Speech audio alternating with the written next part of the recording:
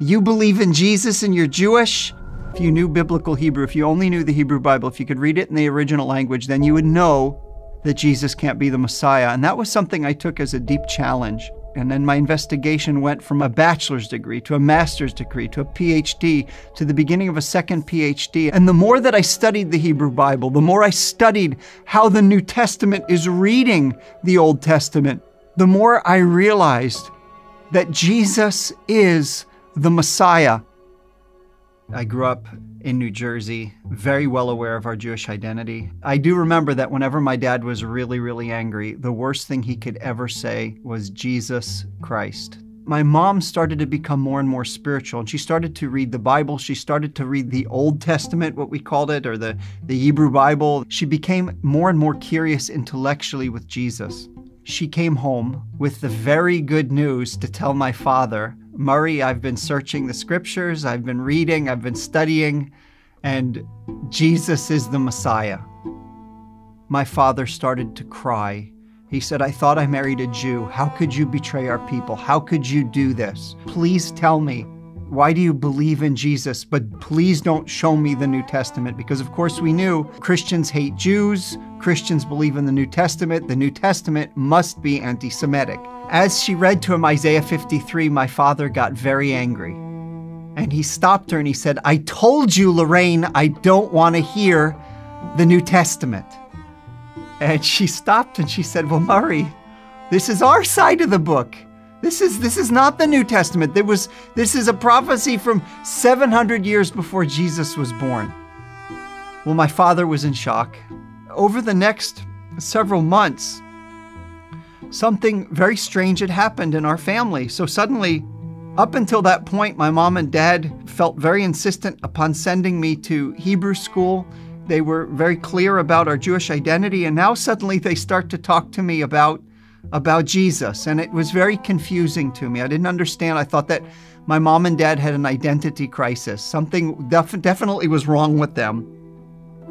And I remember them bringing me to a service. My mom and dad decided to go back to the house. I was with my mom's friend, Linda, in her car. It was a blue Mercedes, and we're driving home. And she says to me, so Seth, when are you going to accept Yeshua as your Messiah?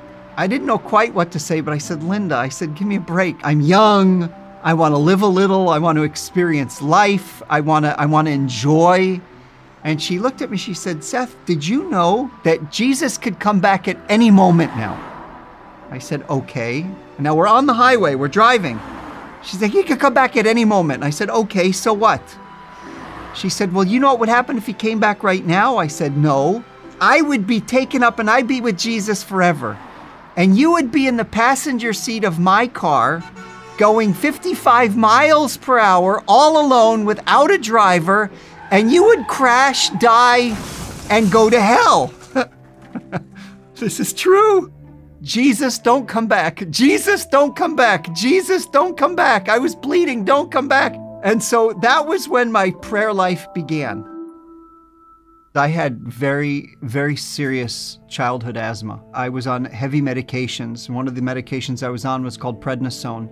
And prednisone was something that deeply affected my moods. It also affected my shape. I remember looking in the mirror and I was fat. My face was swollen up. It was red. I already believed in my heart of hearts that I was an ugly kid. I was the ugliest kid in my class. And so I grew up seeing myself as ugly. And then with the prednisone, I just remember detesting myself. There's nothing worse in the world than to look at the mirror and see yourself as ugly. And again, it wasn't just an ugliness of my physical appearance. It was the ugliness of my inability to overcome my own weaknesses, my inability to free myself from sin. I was convinced that God hated me too. And I started to see that I was ugly in God's eyes. And so I went through this never-ending cycle of praying. And so it was as if I would be born again, and then born again again, and then born again again, and born again again. And no matter what I did, no matter how I prayed, this dread sense of terror that I was a dirty, rotten sinner, ugly in God's eyes, that God hated me, and that the first chance he was going to send me to hell. and it really scared me, and I had no hope. Several years later, I found myself in this service, and the speaker, he was a pastor, and for whatever reason, he kept looking my way. And it was odd because he didn't know me, and there were a couple hundred people there, and he kept looking at me, and it felt like he was exposing all the things I hope nobody else would see around me, all the things I hated about myself, all the things I believed God hated about me. And so I'm sitting there, and I'm very uncomfortable. And at the end of the service, I just remember him just inviting people to stand up. I stood up, and I looked forward. And it's as if I saw Yeshua waiting for me. And his arms were stretched out. And up until that moment, his arms were always stretched out in anger. He wanted to strike me down. But this time, for the first time, his arms were open. And all he wanted to do was to hug me. All he wanted to do was embrace me. And it was as if I heard, I did this for you. These scars are for you. These wounds are for you. Of course I love you. Of course I accept you. I came for sinners. And I guess it was the first time that I recognized that Yeshua loves sinners. And I think for the first time in my life, I no longer saw myself as ugly. I no longer believed that lie that I was ugly in God's eyes. And for the first time, I actually truly felt loved from the inside out. And I knew that God loved me. The chains broke. I was new. I was free.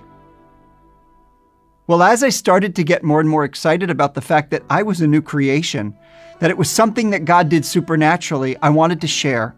And one of the things that started happening is I shared with my family, wait a minute, you believe in Jesus and you're Jewish? This just can't be. And in fact, you're saying that Jesus is the Messiah based on the Old Testament. Who do you think you are? Do you know better than the rabbis? In fact, if you really could read Hebrew, you would know that you're misreading the text, that Jesus couldn't be the Messiah. You're trusting on a Christian translation. I remember thinking to myself, you know what? I have to know biblical Hebrew, and I have to know it really, really well.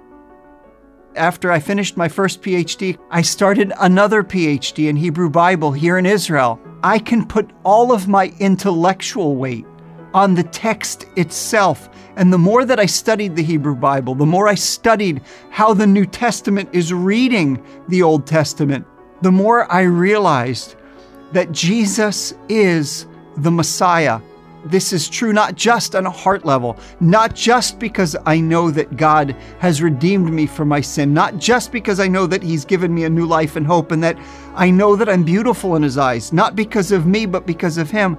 But there's the other side of it, and it's the head side of it, that God calls us as a people to search the Scriptures, to study, to see if in fact Jesus is the Messiah. And I'm convinced with all my heart, to the extent that I've studied all these years, that to understand Moses, to understand the prophets, to understand the writings is, in fact, to see Yeshua, the greatest Jew who ever lived, the Savior of our people and the Savior of the world.